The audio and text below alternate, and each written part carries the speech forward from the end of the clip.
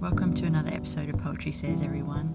This week's poet is Rob Wilson, who's from New South Wales. I caught up with him from what sounded like a very beautiful spot in the Blue Mountains. You've got birds tweeting in the background there. And we chat about his book Free Will and the Clouds, which came out in 2014. And we talk about how the book came together, what Rob does to support himself as he writes, and then we dive into a poem by his friend from Wollongong Uni, Benjamin Frater, and that poem's called To Kill the Prime Minister. Hope you enjoy this one.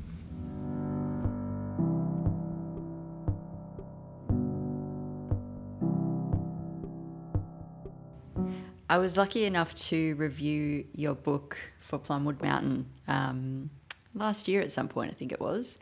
And on the back cover, there's this fantastic line from the Australian poet Michael Farrell, and he says that your work, or possibly you, are like a cloud in tight black jeans.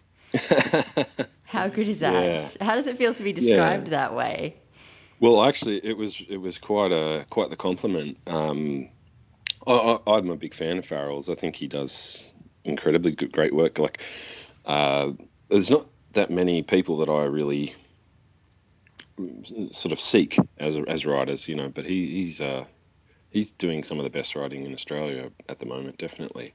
But it was a sort of double compliment, because that's a sort of line ripped off from the Russian poet Mayakovsky. There was a poem called A Cloud in Trousers, and I believe he's kind of ripping that off a little bit. So, of course. I just completely missed the reference. Brilliant. So I took that as a big compliment. I've got a lot of time for the Russian futurists, and it was nice. And I never thought of myself as a. I wasn't sorry. It wasn't Mayakovsky, was it? Yes, it was. Yeah. It's all good. I didn't even get it was a reference, so you're ahead of me. That's fantastic. Yeah, well, there's Mayakovsky and Klebnikov are the two guys I always mix up, but I'm pretty sure it's Vladimir Mayakovsky who was talking about. Yeah, right. And if he wasn't, then that's extra strange. But that's I had a lot of really good fortune with that book. Alan Wern from Grand Parade was one of my poetry teachers at university, and he called me out of nowhere and just said, "Have you got a book's worth of stuff?" And I said, "Yes, I do." And away it went. It was as easy as that. The work was done, and I just sort of, got the pats on the back for it, which was really nice. So, but you had a chapbook out before. Was there work True. in the book Free Will in the Clouds that came from the chapbook, or? Yeah, a couple of poems. Okay. A couple. That was quite a long time ago that I put our chapbook out. We actually started a press, like a label, in order to put that book and Ben Frater's chapbook out. My book was called Camera Farm, and his was called Bughouse Meat. And we started a little label, which we had high hopes for. We were going to do all this great stuff, but basically we just put those two books out with the assistance of James Taylor, an Australian poet and publisher who runs a label called Monogene. I haven't actually seen James Taylor in a very long time, but he helped us quite a bit, along with everybody else that was at Wollongong Uni at the time. And James was a fellow; he wasn't teaching, but he had an office, and he backed us. He liked both of our work, and really gave us a big hand putting those out. But yeah, there was a little bit of crossover. Yeah, right. But only the tiniest amount. I put that book out in 2003, and then Free Will in the Clouds obviously didn't come out until 2014. So there's a little bit of a gap. So lots of the work I didn't feel was sort of contemporary enough. I was bored of it. Yeah, so right.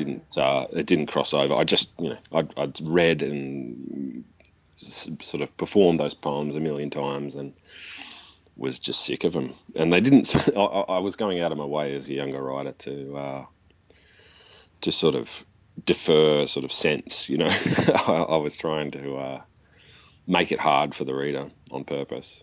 That was kind of as Yeah. obnoxious as that sounds. I was trying my hardest to sound weird, No, but that's something that's one of the things that I like most about your work is that you interrupt the reader's expectations at the line level, at the poem level, and definitely at the title level. yeah, Camera Farm, yeah. just it's such a curveball. I don't know. Where do you come up with these titles? Are you doing word dice? What's happening there? No, no, nothing quite so random. There's always a meaning behind it, but I guess that was at that stage, that was sort of my MO. I was like, I was reading a lot of, at that stage, at the stage of the Camera Farm poems.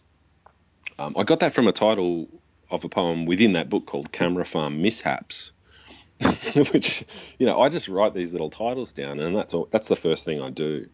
I mean, I don't go into writing a poem with any idea of what's going to happen, or of subtext, or meaning on any level. I just write a title down, and it's almost like pulling a blind down. I've got this sort of title, and everything just sort of pours down from that. It was very automatic to start with, because I was when I really got into poetry, that was the stuff that I really connected with, the people that were the sort of surrealist, Dadaist kind of automatic writing and sort of chance games and things like that. But I was trying to mimic that. I wasn't doing that. I was just trying to sound like that while writing something that was sort of cohesive, but only to me. Oh, okay, that makes sense. So it's kind of Yeah. intentional Oh, definitely. experimentalism. Yeah, yeah. Definitely. I just because I'd read so much experimental stuff, that was, it's like if you're in a band, you listen to a certain type of music, it's going to sort of bleed over if you're making music. So I started to try and sort of sound like Andre Breton and Art, and the sort of European Renaissance, the sort of 20th century Renaissance writers, all of whom most of whom were multidisciplinary artists, and I really liked that.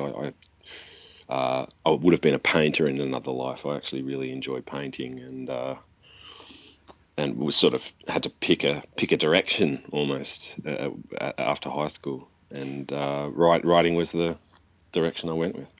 I wonder how many poets there would be if you really sat them down, gave them a glass of wine, would say, "Yeah, I wish I could have been a painter, but I just couldn't." Because I would definitely fall into that category for sure. My best friend in high Yeah. school was a fantastic artist, and I just never felt I could approach what she was doing, so I just started writing words instead. Yeah, that's a big thing. I mean, Ben Frater, you said to in an email the other day that you'd just done a show on Ben Frater, or Yeah, that's you'd right. just Just done a came book. out this week. Yeah, with Verity Oh Love. wow, I'm going to have to listen to it. Yes, yes. Um, Good chat. I yeah, he was yeah a very interesting guy, but he couldn't draw to save his life. He had the most horrible handwriting ever. But his best friend when I met him, was this fella Habib Zaytoune, who was a painter. They'd gone to high school together and sort of palled around, and Habib was as good a painter as Ben was a poet. I mean, they were, and it was that same thing. I met Habib, and I was going to a couple of art school interviews, and I met him when I was at Wollongong going to my writing interview, and he was going to the art school, and he just had a portfolio bag full of process diaries, and I was just looking at everything he'd done, and I said, "You didn't actually bring any work?" And he said, "No, no, no, it's just the diaries, just photos, and he had about 50 of them, just crammed into this big black portfolio bag, and it was one of those moments where I went, "Oh man, I'm not very good." Like he could do anything, and it's like that sort of Picasso thing. Everyone goes, "Oh, he's an abstract artist," and you're like, "No, no, no," but he could do anything. He could do representational. He could do non-representational. Just had that skill, that sort of clarity of sort of purpose. He could it just was just art was coming out of him. And Habib was the same way. So we sort of us three palled around a little bit when Habib was in town, and yeah, he is one of those people that just makes you look at yourself and go, oh, I can't do what you do at all. But Yeah. yeah, I mean, I always felt that with writing that I didn't have that block, that I didn't have to try very hard. I think that was the appealing thing for me. You know, I could really just knock these things out without thinking too hard about them or without editing too much. And yeah, Yeah, I think you said in your interview with Red Room Company that it came early to you, this understanding of poetry, and it came quite naturally. And I really wanted to ask you about, because obviously there's the natural talent that kind of bubbles away and sustains you. But then there has to be, behind a book like Free Will in the Clouds, there just has to be hours and hours and months of work. So I'm wondering yes. what, how does that interplay between inspiration and work operate in your writing life?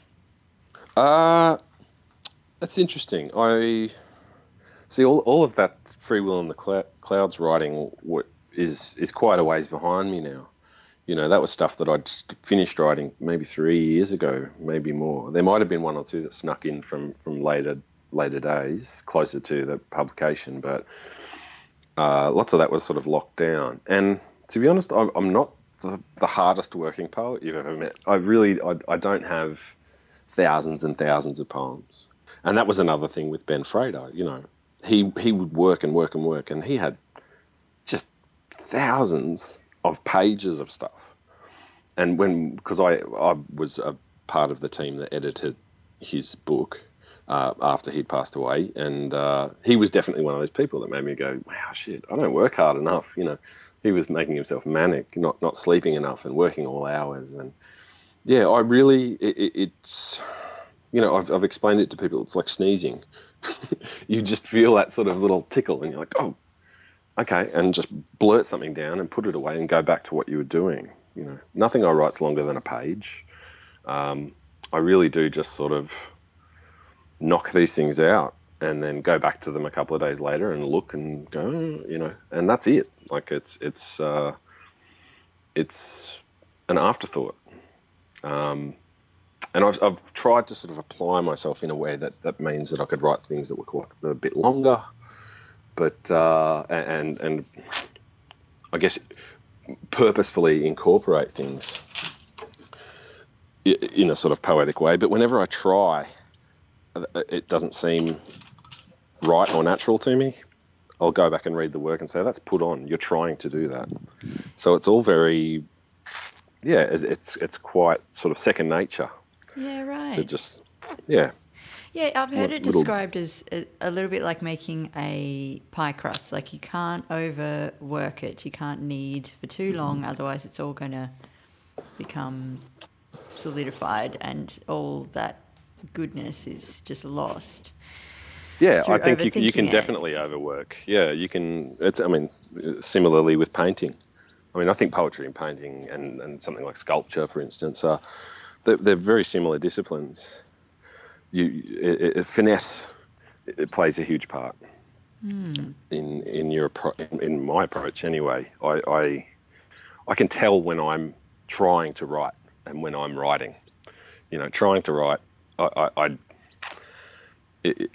can sort of feel that it's not going to work. But for some reason, when I just sort of switch my conscious mind off and just sort of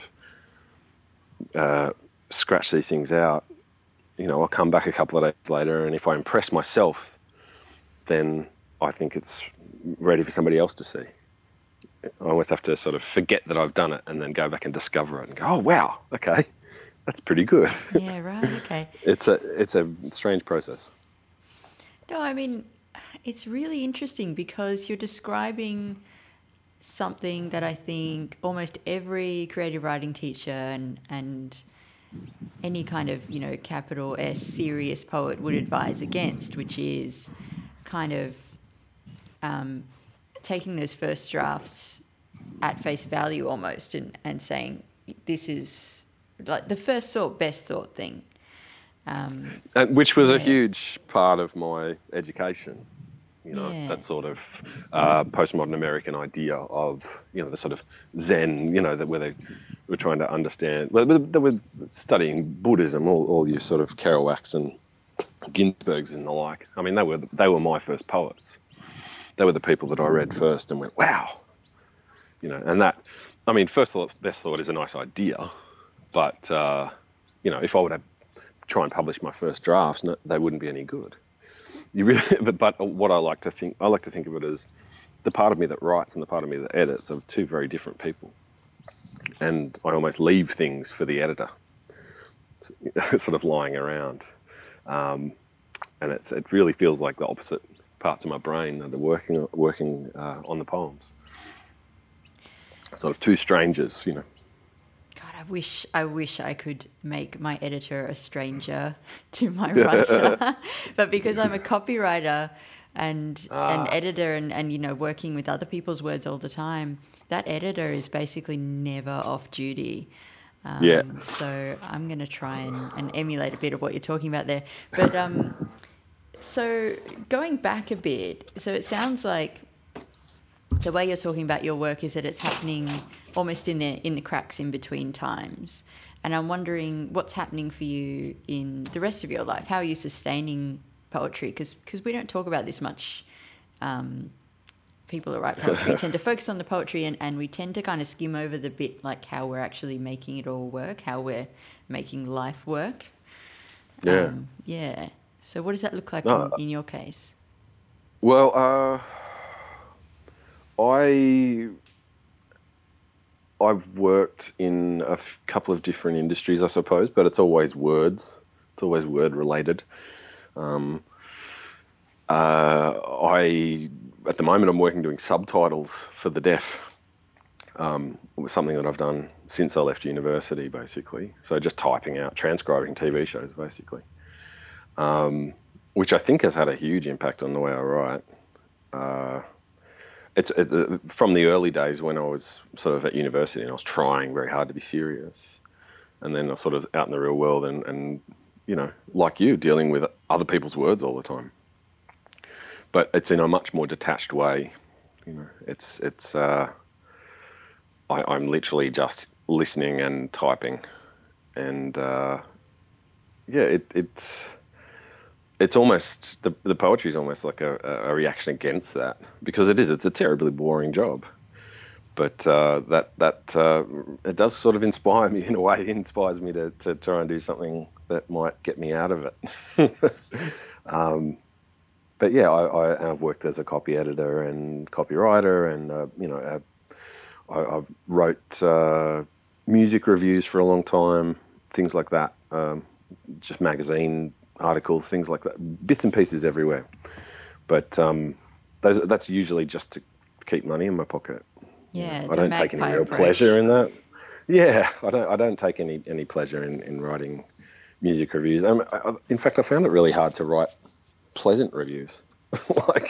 I mean, that's the thing that people talk about, isn't it?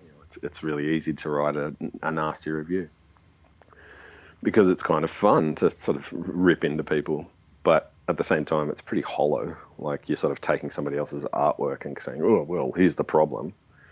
And yeah, it's not something that I felt I could do every day.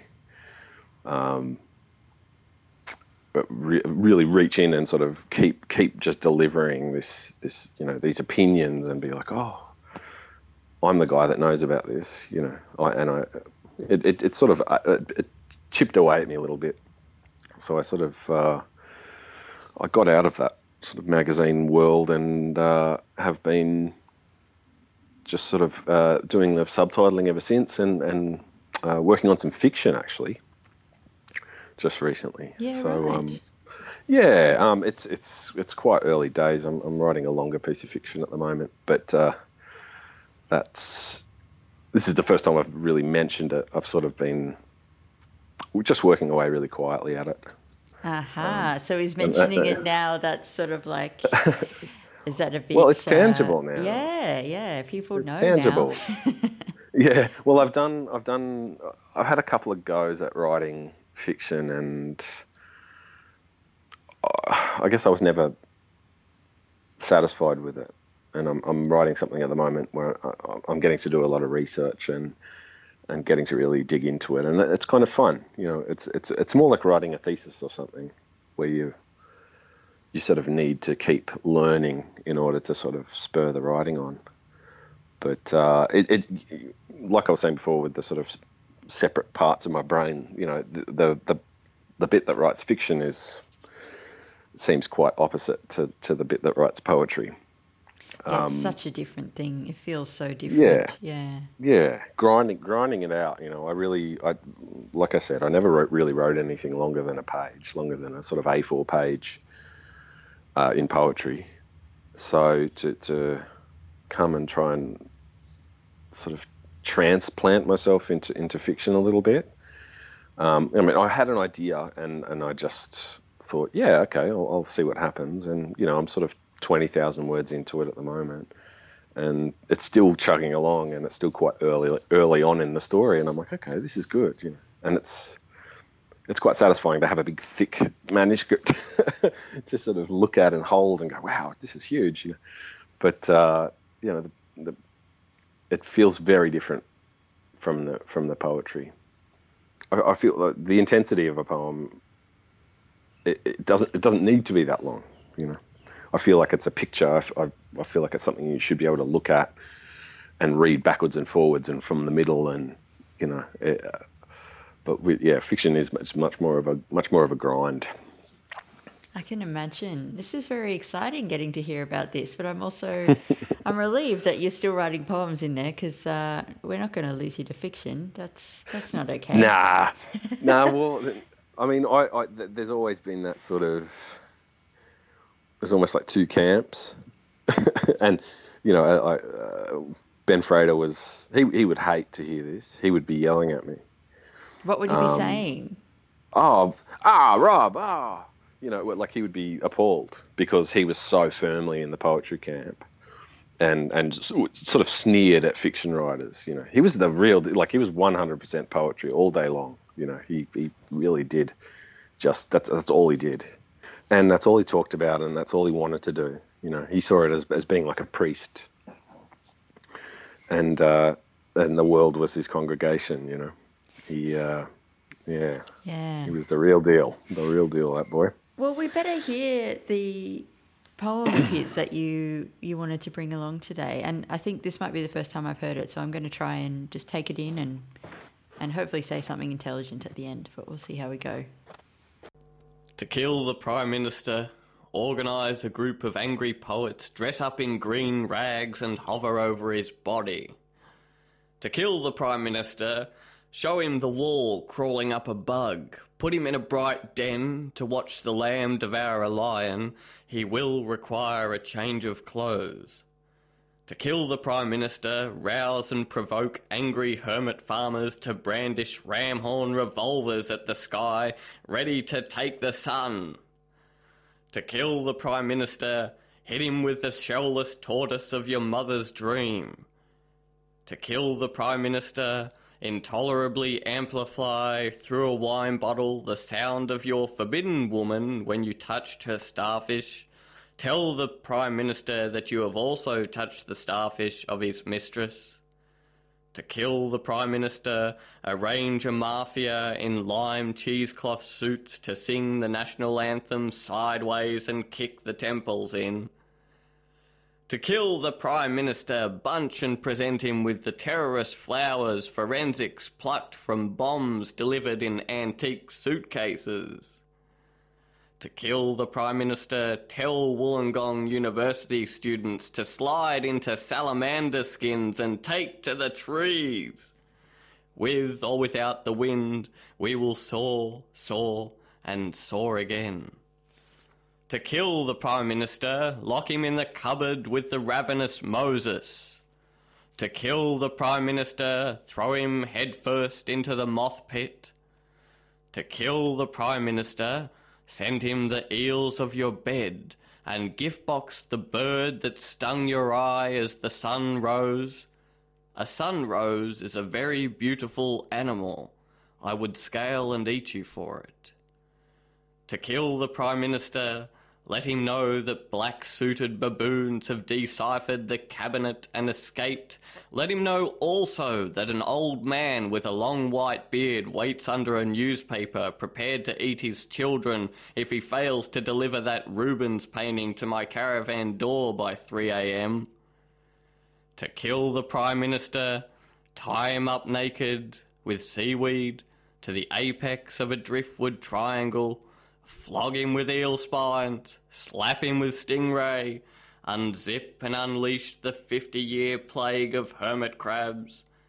To kill the Prime Minister, I will push my arm through the keyhole and transmute from fist to dove to spider. Okay. Ben Frater was a really good friend of mine.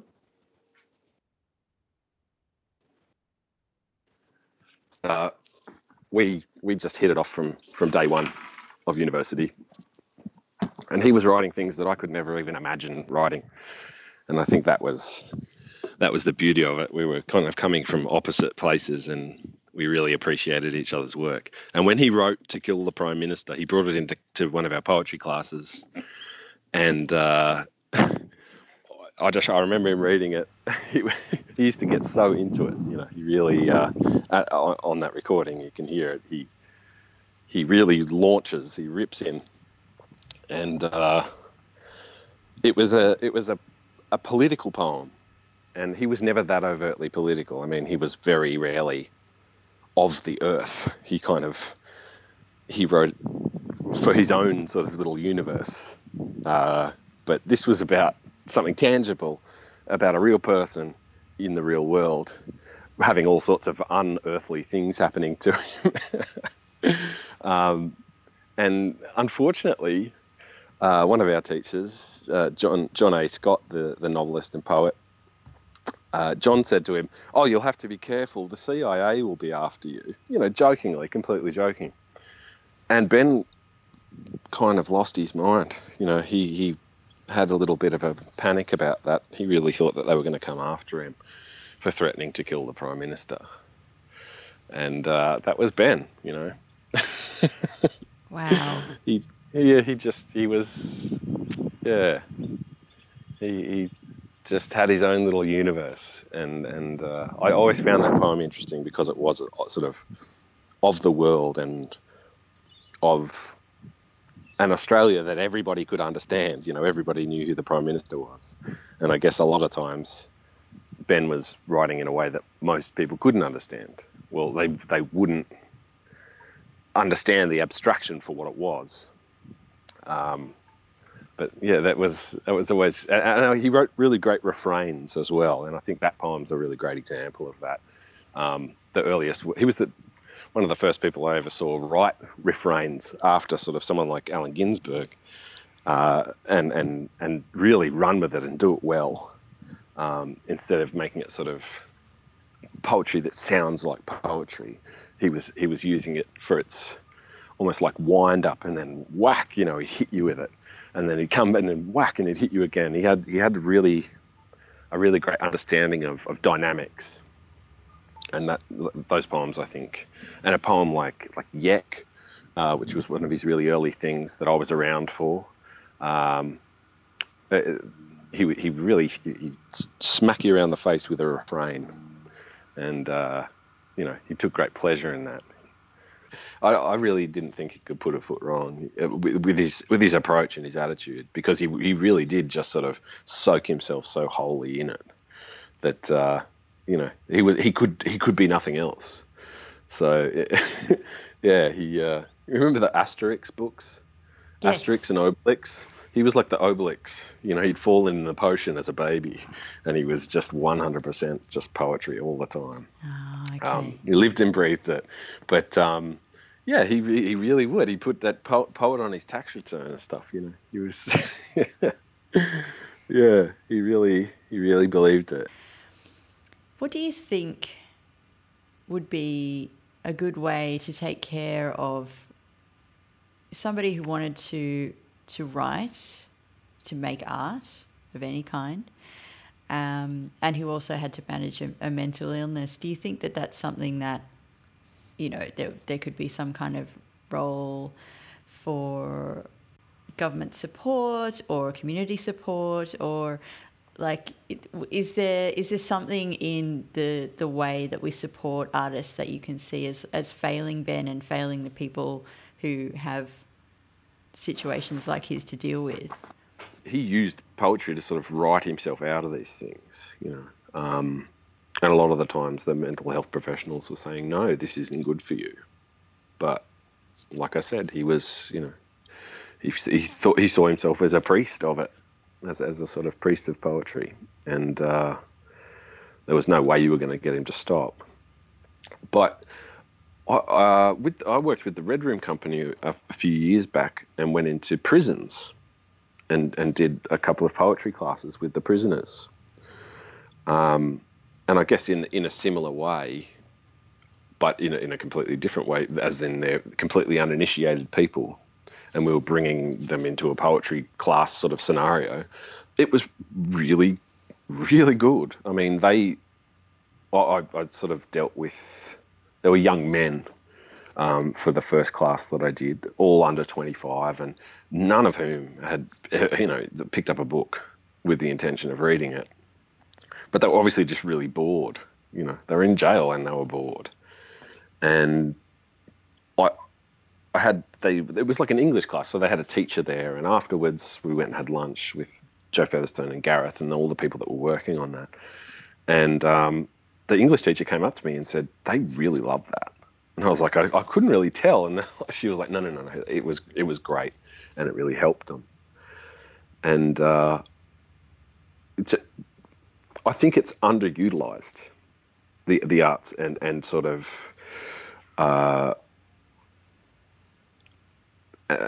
political policy.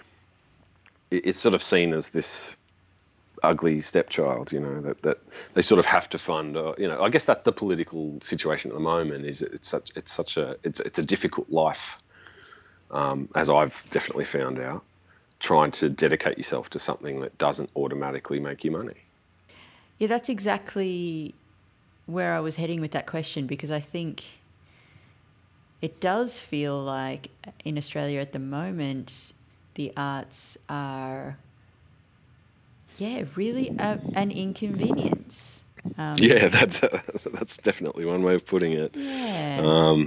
The sort of weird little burden. I mean, Australia's a funny country in that, you know, I married an American woman last year, so I'm sort of seeing Australia through her eyes, because I'm having to sort of explain everything to her. Oh, don't worry about that. That happens all the time.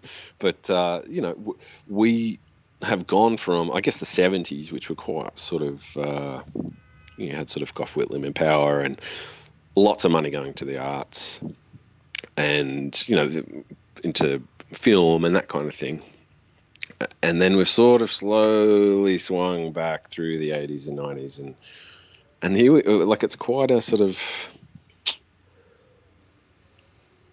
financially, it's kind of a conservative time. You know, there's not a lot of money going towards the arts, and there's a lot of really great stuff going on that is sort of being hindered by that, I feel.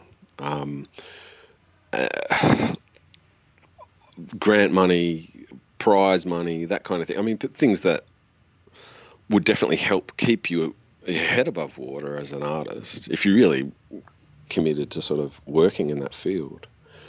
And as a result, the arts jobs are less and less. So it really is. You've got to know people or you're in trouble, you know. You've got to have a foot in that industry or foot in that world.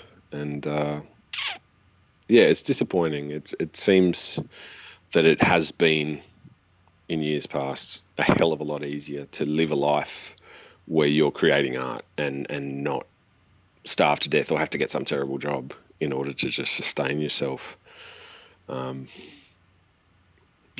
and I think probably if you're hearing this if you're listening outside Australia, probably listening to us talk about this, you might be thinking, oh, come on, what a couple of whingers. Like, what do you want? You want some living wage just to go off and be an artist. But I think really what I was kind of thinking in asking you that about Ben's situation and thinking about other artists who, even if they're not dealing with a situation as extreme as that, it just would be nice to take the money problem away or lessen the question of money so that, yeah, you could just have that head above water feeling. And, hey, maybe we might get a bit more good art out of that as well. Wouldn't that be nice? Well, yeah, I mean, I know that if I could afford to work less, I would produce more. It's as simple as that. And that is a depressing thought to me, that time is... I mean, I have a young daughter. I've just had a baby. She's 7 months old now. Oh, congratulations! Thank you. I have to work. I mean, I have to work to feed her. But if I could somehow, I mean, I do see the point of somebody listening to this and going, oh Christ, what a couple of whingers. But I think that the trough is too small and there are too many heads in it. To get even a look in at prize money, I mean, you already have to be established. It's that sort of catch-22 thing. You need experience, but how do you get experience without, all of the prize money is still going to people in their 50s and 60s. I mean, there are sort of younger people coming up and coming through, but I feel like the people that are winning the prizes are academics and people who really are sort of in it 100% in a lot of different aspects. And I mean, how do you judge these things as well? I mean, that's another thing. But I mean, and that's only one avenue. I don't expect a living wage from the government to be a writer, no. But if there was I mean, there should be more opportunity for teaching and things like that, and I guess that comes with more funding in that direction, and that doesn't seem like it's going to be coming anytime soon. But there just seem to be too many people in the line in front of me. Well, this is the thing, right? It's like, and those people in the line in front of you are your peers. They're your mentors. They're the people you're looking up to and admiring their work. The people who you're talking about in their 50s and 60s getting the prize money deserve the prize money, no question. But it just means that, like, standing in the back of the queue just kind of sucks. Yeah. No, but I mean, and you're absolutely right. I mean, I'm not trying to diminish the work that anybody's doing, but they came up through that period where Gough Whitlam, like of Australia giving a shit about the arts, and they've kind of got that strength from having been able to work, I guess, during that period. And I mean, but if we're talking about poetry, it's not exactly like it's ever been a dominant force, not in my lifetime anyway. In the arts, it is. I mean, people. When I say that I write poetry, geez, the looks I get, like people, it's like saying that you traveled through time or something. People don't, and they're like, oh, so what rhymes with orange? And so, it's like they always say that. I know. They always say that. So you're really good at rhyming words, then, eh? And I'm like, yeah, I'm a genius. Like, no, I've never rhymed in a poem ever. Maybe a half rhyme, but. Yeah, it's such an alien sort of concept to a lot of people because it is this weird little vegetable that you were forced to eat in high school, and most people don't, they don't connect with it because it's taught with such a lack of passion, and that's another, like the school syllabi, boring stuff.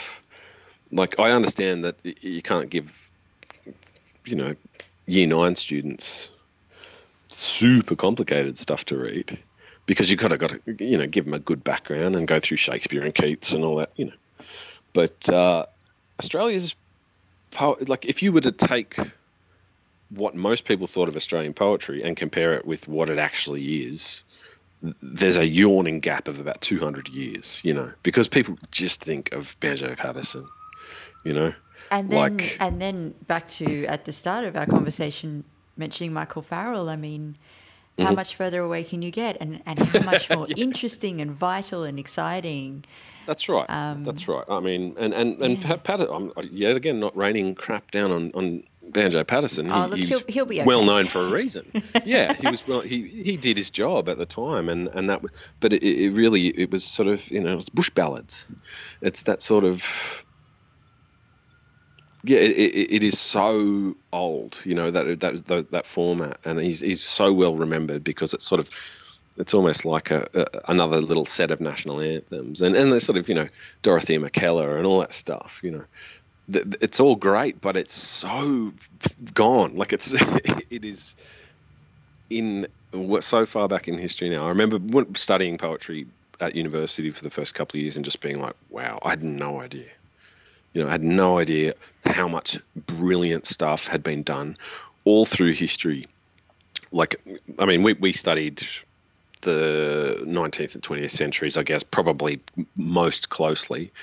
And just the poets that were coming out of every country you could imagine, with a different point of view, and just sort of the thing I love about poetry in that way is looking at something from, say, the 30s or the 40s, and it not being like a black and white photograph. It doesn't look like some historical object. It looks like if it's good, it looks fresh as the day it was written.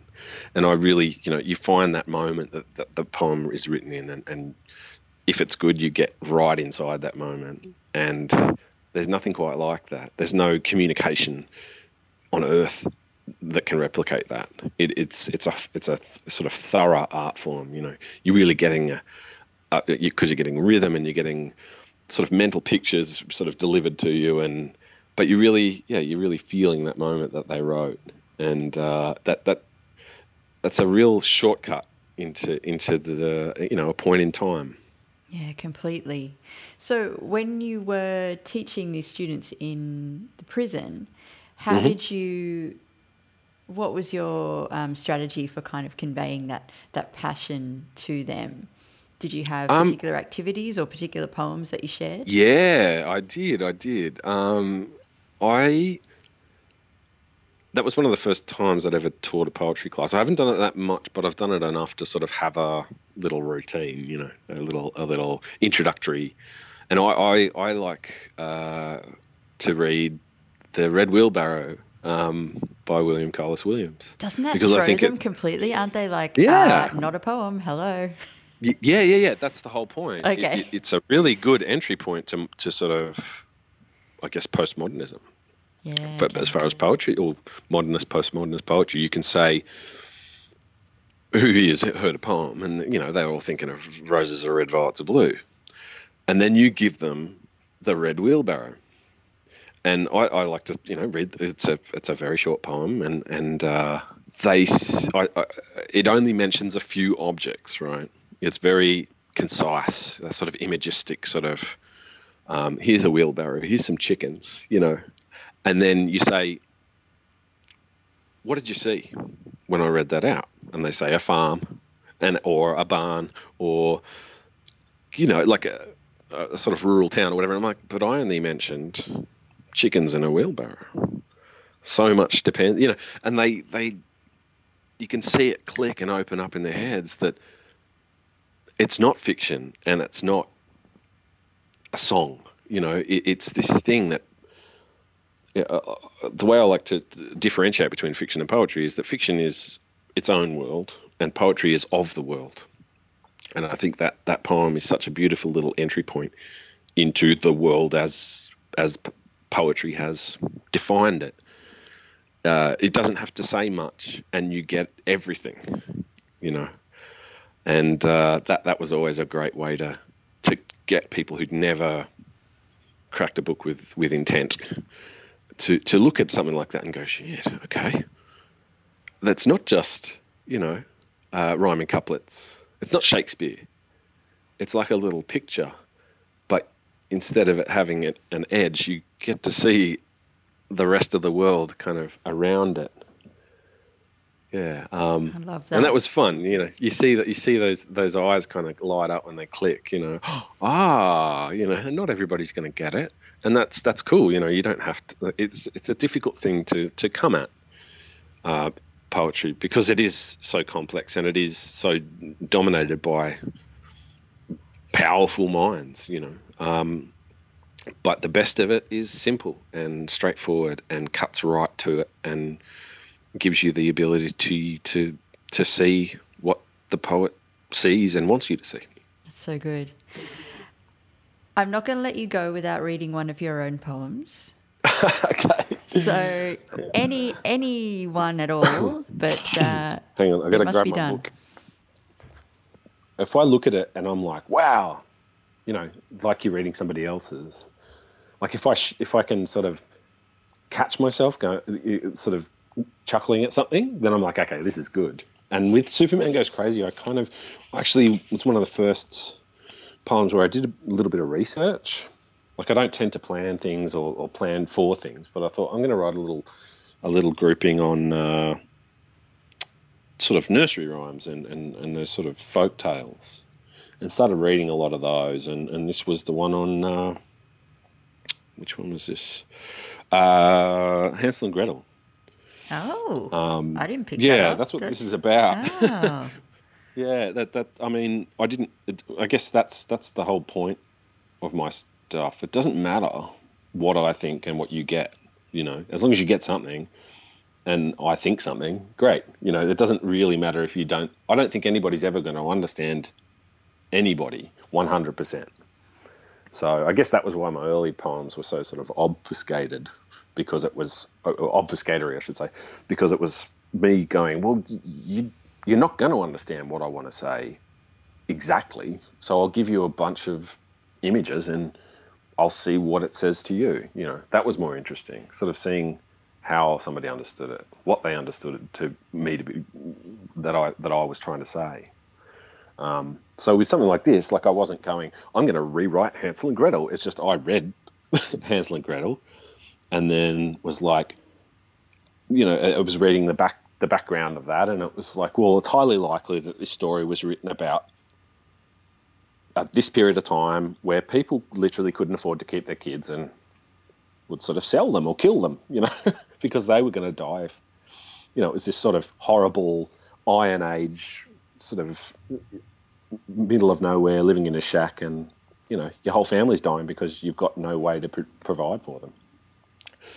So because their parents, in one of the early versions, a lot of these nursery rhymes and folk tales are really nasty and have sort of been cleaned up, and this is definitely one of them, where the stepmother kicks them out of the house and sends them out into the forest, and of course they meet the witch, and that was sort of that idea that parents would just abandon their children, because they thought they'd do better out in the forest.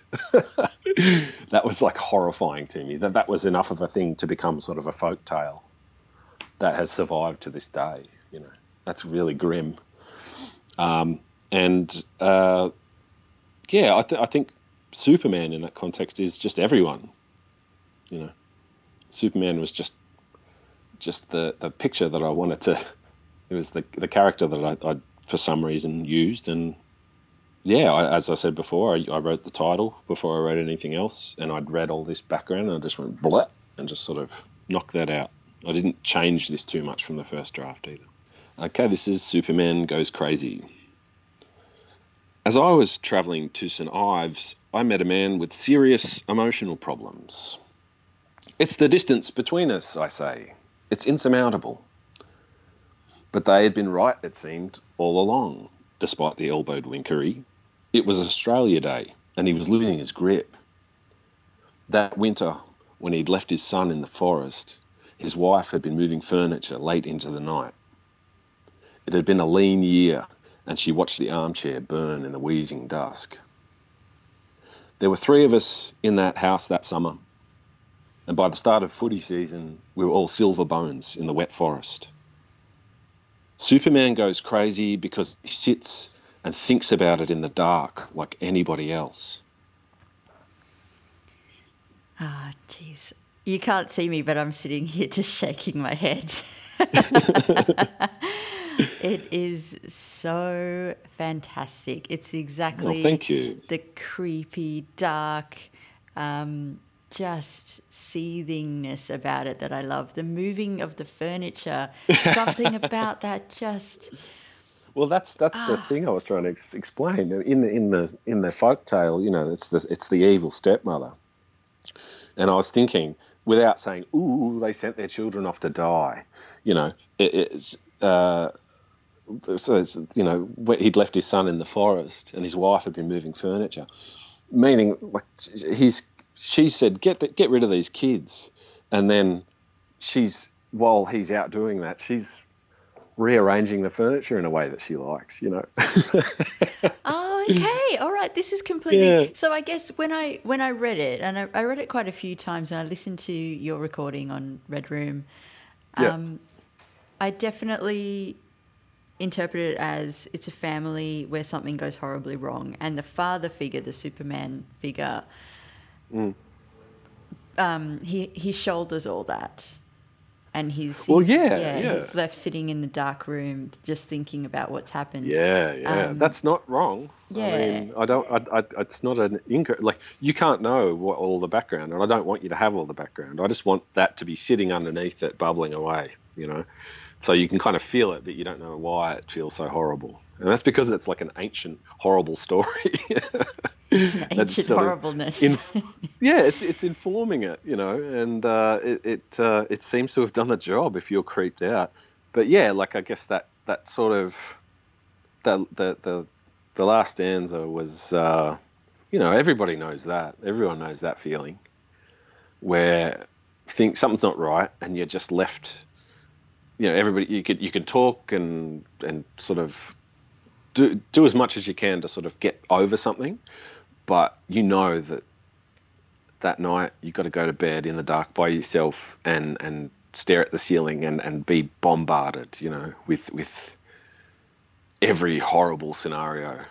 And I think everybody kind of knows that feeling. Everybody knows the loneliness of being in your body and not really, as much as people try and help you, you are sort of locked in, and there's, as much as people can help you, nobody can help you. Yeah, you just described pretty much every single evening of my life. That's that's quite incredible. And I think it's not just that I'm creeped out, though. I feel this great compassion and sadness to the Superman character. I feel like, not that I want to rescue him because he's kind of unrescuable, but it's not just scary, creepy, weird. There's a compassion in it as well, I think. I think that's kind of why I used Superman, because yet again, everybody knows who Superman is. He's been around for quite some time, and he's been represented in many ways. But as a sad man sitting in a room on his own, no, Superman doing nothing. That's what it should be called. Superman does nothing. But yeah, it's this all powerful character, this superhuman character, and he's got to deal with it too, And everybody feels superhuman at times in their life, and everybody feels utterly helpless at times in their life, And I guess that's something that I like to remind people of, that you can put on a brave face, but everybody's got something that's eating away at them, And that's the modern human, isn't it? It's a sort of a mixed bag. Yeah, that last line, just like everybody else. There's a real encircling of everyone in that line too, which is really Well, I guess that is poetry, is me talking to everyone. This is I've been writing in that sort of blocked out kind of almost confusing sort of way since I was a little kid. I really have. I remember doing, you're in primary school and they make you do a diary. Dear diary, and you write what you did on the weekend or whatever it was. And I never wrote straight out, I did this, I did that. It was always, I was always trying to make it funny, you know. And when I think back about that, and like I can't remember anything I actually wrote, but it looked like my poems, you know. And I sort of, yeah, I didn't want anyone to understand what I was writing in my diary, and that was the best way I could find to do it, to just sort of encode it. And yeah, that's where it sort of started, you know. I really, and when I was actually introduced to poetry, it just made sense straight away. I've never been confused by it. It's something that I feel like that's the clearest kind of communication I can make.